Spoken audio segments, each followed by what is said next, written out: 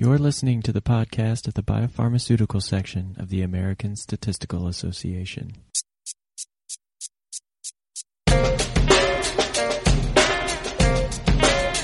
Statistics.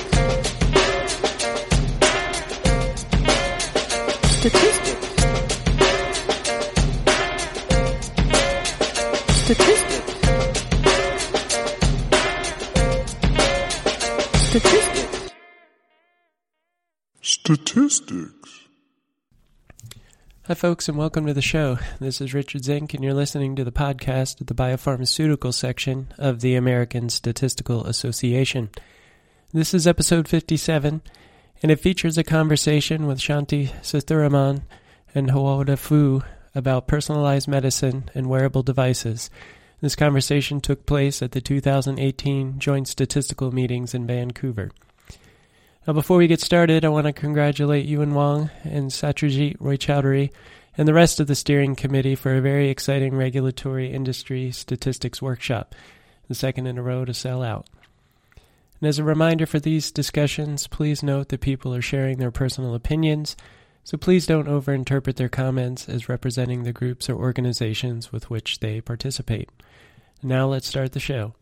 Hi folks, our topic today focuses on personalized medicine and wearable devices. Today I'm talking with Shanti Sethuraman, Senior Director of Global Statistical Sciences at Eli Lilly and Company, and Hooda Fu, Research Advisor, Advanced Analytics and Data Sciences Group at Eli Lilly and Company.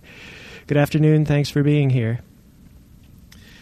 Before we get started, let's hear a little bit about your backgrounds. How'd you become interested in statistics, and what led you to the pharmaceutical industry? Thank you, Richard, for having us over. I really appreciate it. This is a very exciting topic, as you can see. To your question, I was actually interested in mathematics in high school, but then I got more interested in statistics and operations research when I was in college. I actually received my PhD in statistics from Virginia Tech, and my research actually revolves around automatic process control. I decided to go into the pharmaceutical industry because I really wanted to see the real life applications when we're looking at statistics. My name is Hooda Fu. My interest for math and statistics coming from my family.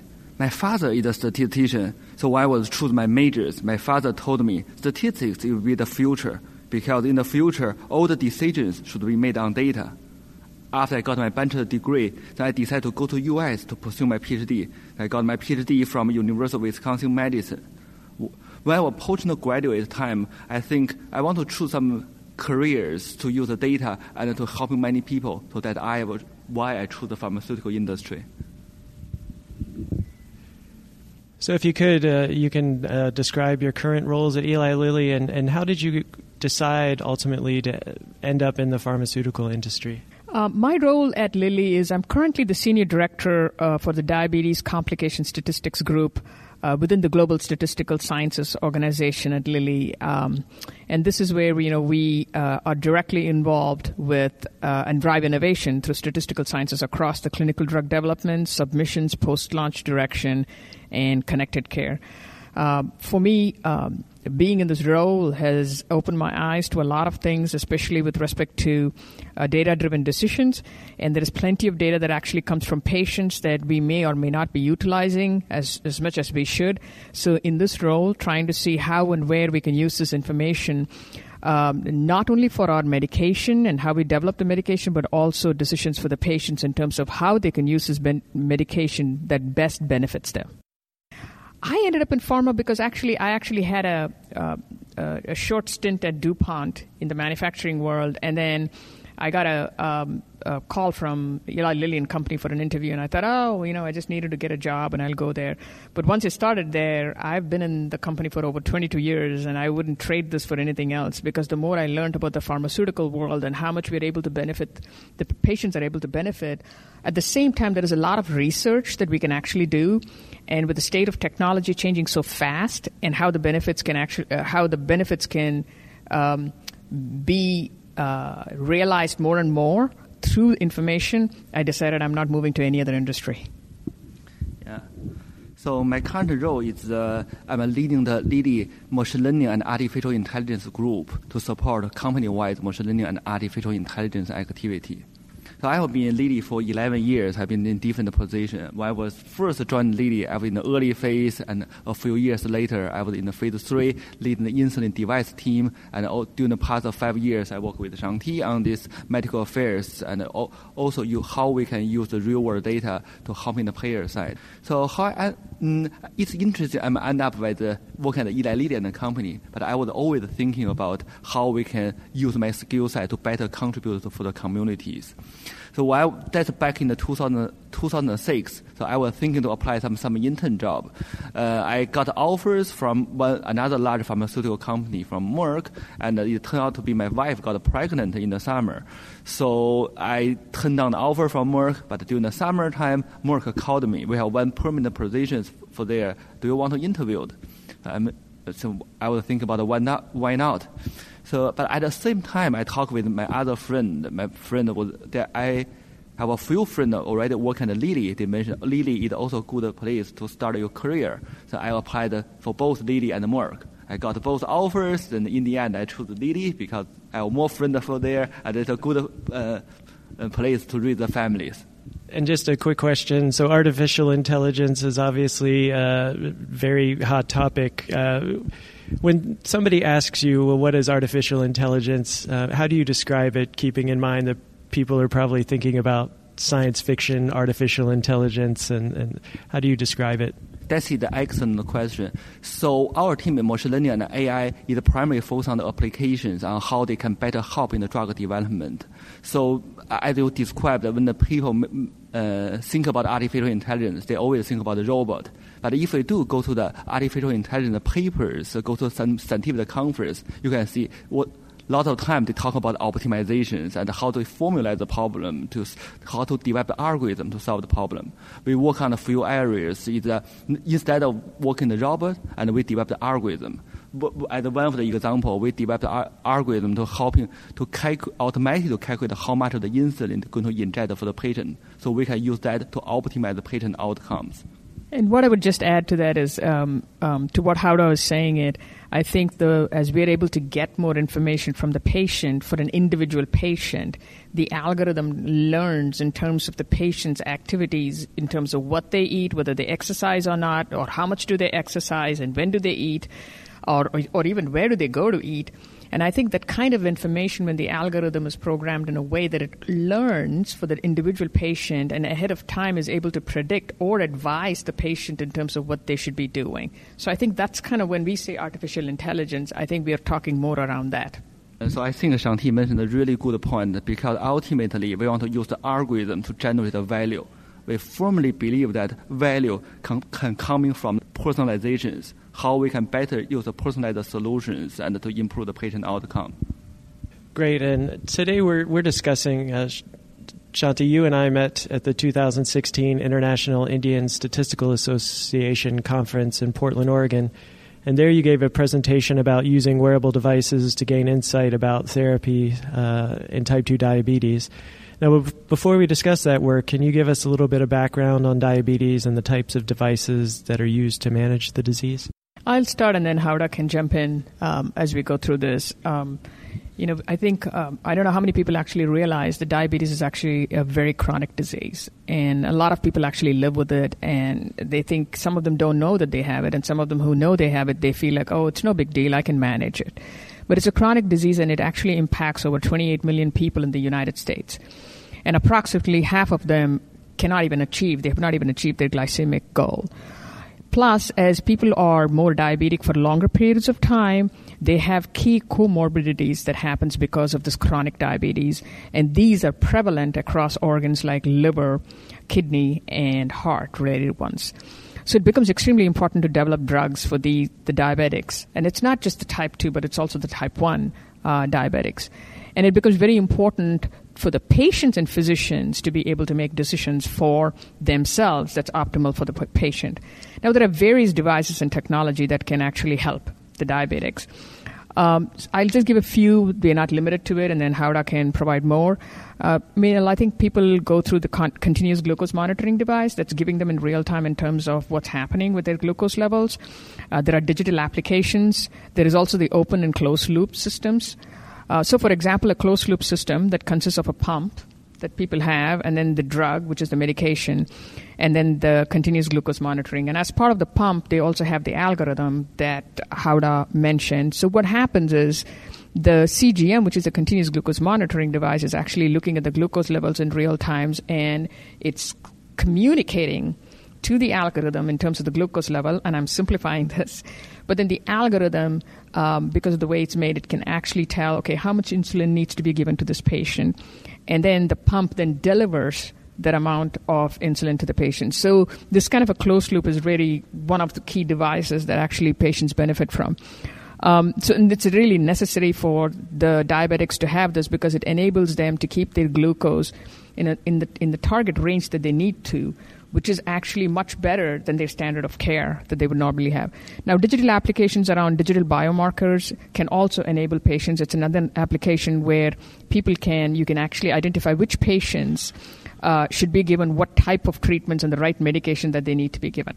So as we mentioned, we believe the device and the smart device can really generate a value for the patient. So the question, where is the value? The value can come from a personalization. As Shanti just mentioned, through this smart device, we can better understand the patient situation. So the situation can be like outcomes. At the CGM, Shanti just gave the example.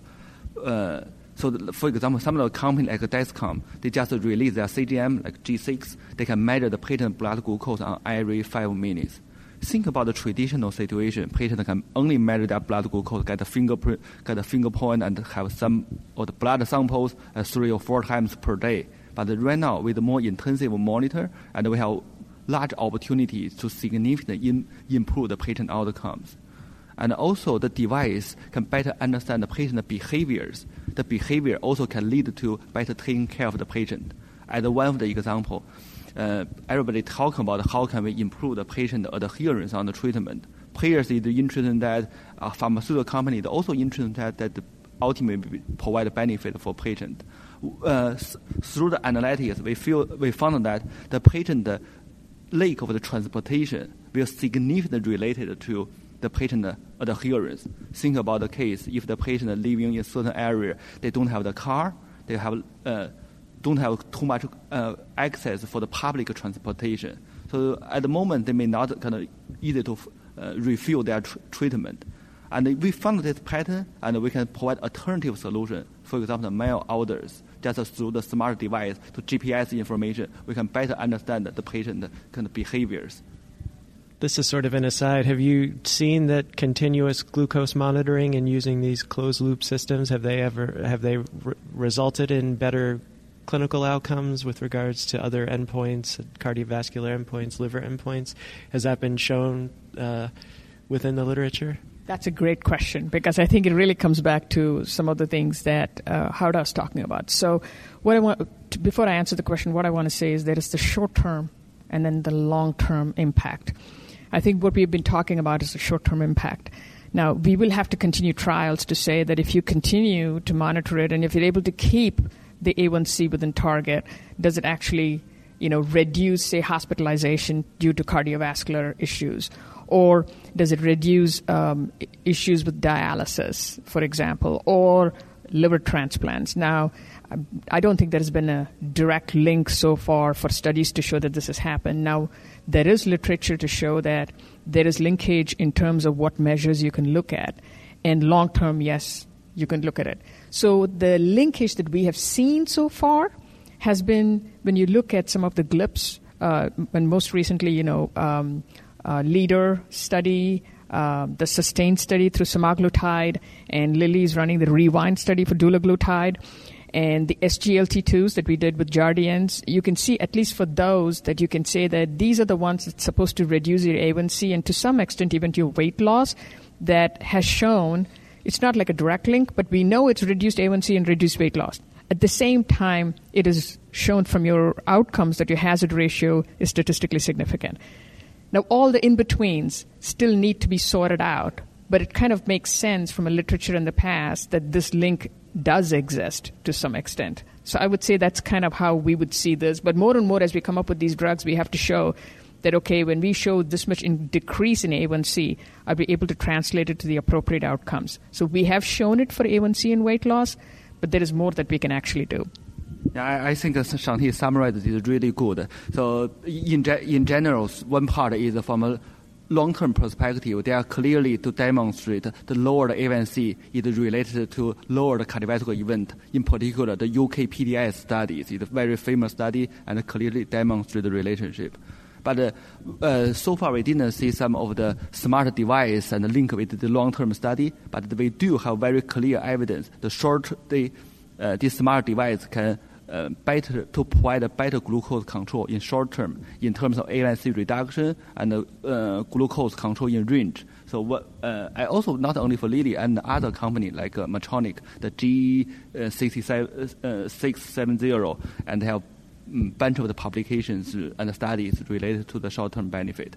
Thing I would add there, Richard, is which is not necessarily easy to show the links is, whenever we show that A1C reduction in a drug and weight loss reduction in a drug, and at the same time when we run the cardiovascular outcome trials and we show that the hazard ratio is statistically significant, there is a lot to do with the mechanism of action to make sure that we truly understand to a great extent what is the mechanism of action to it and how that mechanism of action is actually translating to a better hazard ratio. Well, thanks for those additional details. What prompted this research into wearable devices for diabetes in the first place? As a pharmaceutical company, we truly believe, and beyond the treatment, there's a whole system that can help the patient. And so we are talking about this diabetes connected care, because not only for the treatment, how to use the treatment also matters. When we need to use the right treatment at the right time for the right patient. So that motivates us. That motivates us to think about develop a whole ecosystem they call diabetes connected care, to use a smart device and doing the recommendation for the patient to truly to generate a personalized solution. As Howda mentioned, I think one of the things is you were asking about the question around prompting the research is because Lilly over time has developed broad choices of treatment in various classes. That includes DPP-4 and SGLT2, GLPs, insulins, and even in the insulins we've had short, intermediate, and long-acting ones. So I think one of the things is Lilly has a portfolio of medication across the different classes of drugs. So I think while these treatments are available and are beneficial to the patients, we have wanted to increase their experience with these treatments where they can control their glycemia and reduce their hypoglycemia incidence through continuous monitoring and decision-making at the same time. And I think that's part of the reason why this research is the individual treatment recommendation, given that we have a plethora of drugs across the different classes that's helping us say, okay, what is the best thing that the patient can actually look for themselves in terms of the treatment? And going back to Howda's point, what is the value that this treatment and the treatment portfolio of treatments can give the patient? It sounds like you're relying on devices typically seen in disease management with the insulin pumps. Are there other devices that you're exploring as well that may be uncommon to diabetes care? So right now, some Lilly diabetes product were in insulin pumps and pens. We also think about to leverage digital technology to connect different types of devices together to improve the patient outcomes. So we have the insulin pumps, but also Fitbit, the smart device, can provide additional information related to a patient practice around the, for example, like the exercise, food, stress, and the Fitbit can also gather such information and to better helping us to develop algorithm for the personalized solution. I make one example. If the patient doing a lot of exercise before they sleep, then probably we can measure the nocturnal hypoglycemic event. If they do see a clear linkage, then we can do the recommendation before the patient sleep. Maybe they can take some snacks to reduce the risk of nocturnal hypoglycemic event. The one thing I would add is even though the typical devices in diabetes have been like pumps and pens and injectables, more and more we're trying to go through the closed loop and the open loop. I'll just give you one example, and I think this is well known that, kids have type 1 diabetes, and they have to remember to give the shots for themselves. Sometimes they don't want to do it because they're feeling shy. They don't want other people to know that they have the disease. They are too busy. They're running around. And the other thing is they feel like, hey, I need to go to the bathroom to get my shot or go away in a secluded area to get the shot. On the other hand, the parent is thinking, oh, has my kid taken the shot?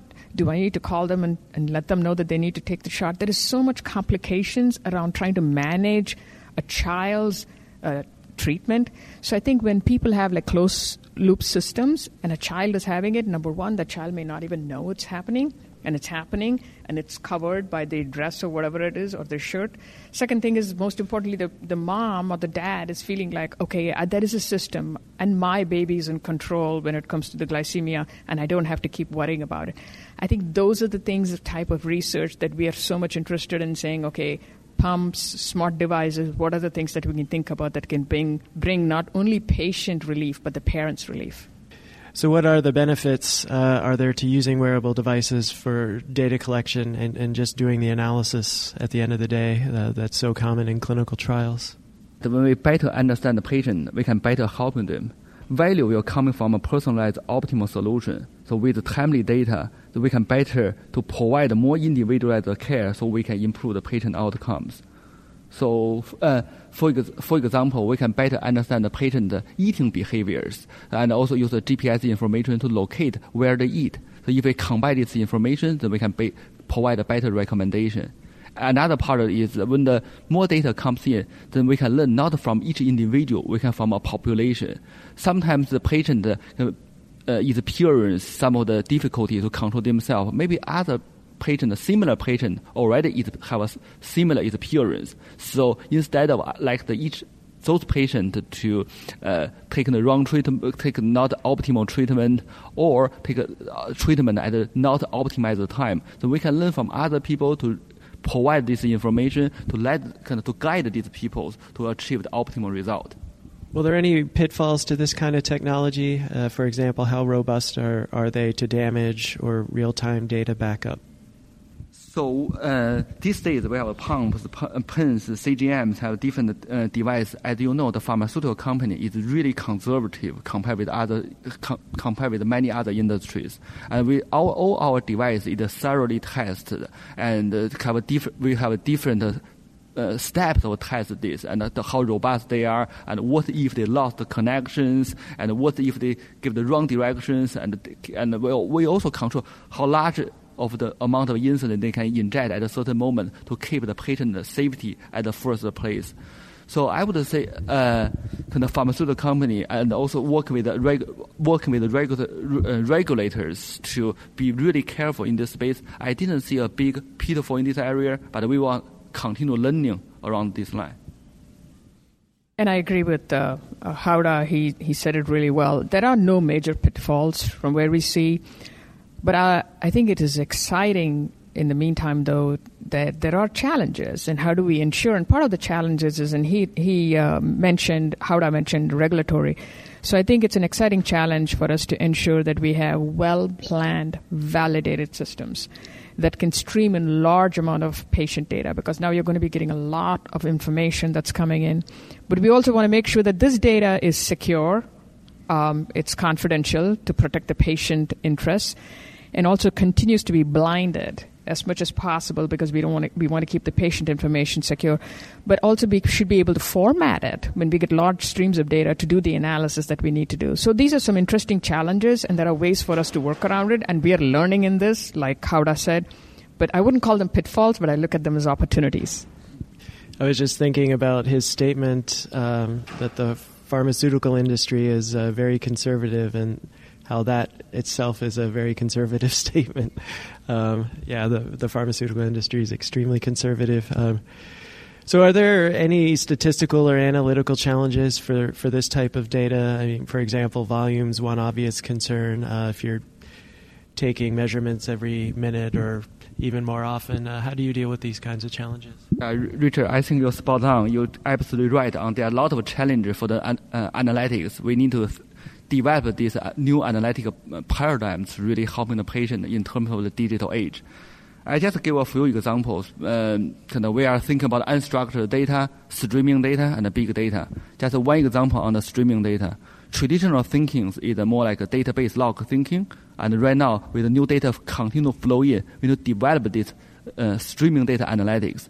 One example is every people can know how to calculate average of 100 numbers. There are two ways to calculate this. One way is to collect all of these 100 numbers. add them up, divide by 100.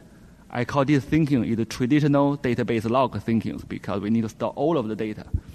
That's another way of thinking the problem.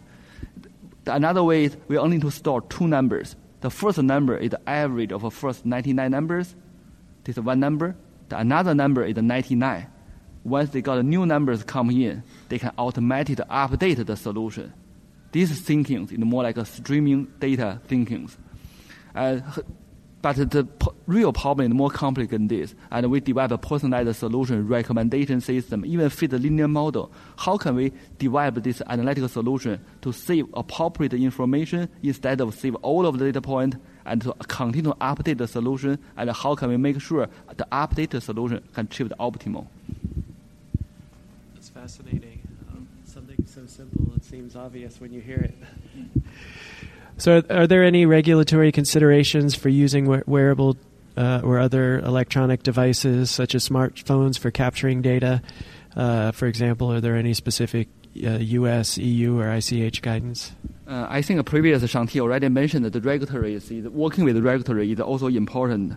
And we do see a few regulation guidance have been released. For example, FDA has been very active in the digital health areas. FDA has been released the digital health guidance in December back to 2016. In addition, in February this year, FDA also released the machine learning complicates FDA clinical decision support guidance. In addition, on the April 5th last year, the two new EU regulatory guidance already released on this device and diagnostics. Both regulations have been published in the official journals in the EU and in the medical journals. In terms of this area, it's very exciting, and we're also closely working with the regulators to moving forward in this area. So one potential benefit of using these portable devices is the ability to conduct micro-randomized experiments. Have you been able to apply these techniques to your research? The short answer is yes. The concept of the micro-randomization was first proposed by Susan Murphy, and we continue to work closely with our academia colleagues in this area. The method is used primarily for the observational study on the mobile health to study the optimal treatment sequence. The micro-randomization belongs to the general method called dynamic treatment regime, which is a set of methodology and the so-called reinforcement learning algorithms. We have been published papers in this area, and also we are embarked and make the advance in these areas. We plan to work more on these areas and have some device and news and release in this area. What findings have you observed as a result of your research into diabetes? Do you see these techniques having greater utility in the future? So we have been working a lot on the individualized, personalized solution. So using device to continue to monitor patient situation and to make just in time of the recommendation for patient. We believe that should be a trend. I'd just add one thing to what Howard has said, because like he mentioned, we have done quite a bit of work around individualized treatment recommendation, analytical approach, and we worked very closely with the healthcare industry to get the data and look at it in different ways. Now, the application of this ITR machine learning algorithm that utilizes both the randomized control trial and the real-world data is been great because we've been able to look at what is the best optimal treatment selection at the patient level, depending on their history. So we're also looking into what are the next stages. We've seen some really exciting results so far, but we're also looking at the next stages in terms of, in addition to one parameter or one measure, which is what we saw now, what are some additional measures that we can actually look at so that we can come up with some kind of a composite that provides value to the patient? Well, the future sounds exciting. And this is the last question, and hopefully it's not too leading. The biopharmaceutical section has been really successful in recent years at creating and nurturing scientific working groups addressing different statistical data and regulatory topics. And I think by the end of 2018, I think we already have a half a dozen groups, and I think there's 3 or 4 more that are under consideration. So do you think there's a future for possibly a scientific working group for wearable devices, or perhaps more generally to include electronic devices that capture any kind of data, and what kind of challenges would that group need to address? Yes, absolutely. So actually, before this interview, Shangti and I was just talking about exactly the same topic. Richard, as you mentioned about the future is very exciting. When we talk about the future, we may need to first look at our history. I will think about the human histories. If we think about the human history, recently I read a book called Sapiens. They talk about how human beings evolved. There's one very important critical moment is from hunting to farming.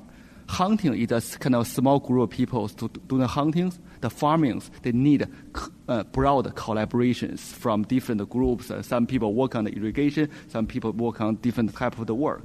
I was thinking that in terms of the futures and in these areas, to better leverage machine learning, smart device, and we do need to move from the hunting to the farming for the future. What I mean for here is we need broad disciplines to collaborate together, not only for statisticians, maybe some IT group, maybe kind of engineers to make the device, to making the device. Some of the medical colleagues, different disciplines need to work together. We are envision maybe in the very near future, so statisticians can lead this group, but also incorporate other disciplines. We can work together through this working group to really moving forward for this area. I agree with Howda. I would add, though, that it is essential right now more than any to create such a group on two fronts. One is, as we look at universities and as we are recruiting people, you can see that they're getting more and more cross-discipline, especially with computer science and engineering and statistics. I mean, part of the reason that they're doing this is because they are looking to say, okay, how do we get the statistical thinking with the engineering background that's essential, and then also the algorithm, computer science standpoint, especially when we're looking at artificial intelligence. So the universities are already going that way. And I think so it becomes very important for us now to say, okay, what are the key disciplines that we want to bring to the table? To Howda's point, you need to have, each one is probably going to bring their strength, whether you're talking about bioinformatics people or whether you're talking about engineers who are going to be dealing with different differential equations, or computer science programmers or statisticians. Some of them could also be people like operations research, because they may be thinking very differently from the standpoint. But I also think it would be helpful for us to also get the payers, some of them to the table, because we can be in this theoretical aspect. But if you're not able to translate that into something that the patients and payers are saying, oh, now I understand some of the details and what you're doing, and I have more faith now in your instruments, in your smart devices, in your pumps, in your continuous glucose monitoring, then they're going to have a more pull rather than we just pushing this. So I think it becomes extremely important at this point in time for us to have the right people bring in this kind of diversity and inclusion to drive innovation. And I wouldn't want to miss this chance for us to do this. And I think it's a great idea, Richard, that you have sought people to say, okay, is there an interest in this? And if there is an interest, how would we go forward with this? And who are the key people who should be at the table so that we can drive this more effectively, efficiently? And the more we drive this, the regulators may look at it as saying, okay, how can we work with the pharmaceutical industry and the patient advocacy groups and others to say we can make this easier, accessible to the patients, and for the payers to also say, okay, you know what? How can we make it easily accessible affordable for the patients from that standpoint? So I want to say that, thank you so much for doing this, because this is not something that, it's just another topic on another theory and it's, a cool thing for today. This is not just today, but it's the future. Well, and on that positive note, thanks to both of you for talking with me today. It's definitely exciting, and I looking forward to seeing what's coming in the future. Thank you. And there you have it, episode 57 on personalized medicine and wearable devices. Note that it will soon be time to submit proposals for short courses and parallel sessions for the 2019 Regulatory Industry Statistics Workshop, so get those ideas together. The 2019 co-chairs are Judy Lee and Renee Reese. If you have any comments or have an idea for a podcast or a question, send me an email at rzinc@targetpharmasolutions.com. That's RZINK @targetpharmasolutions.com. Until next time.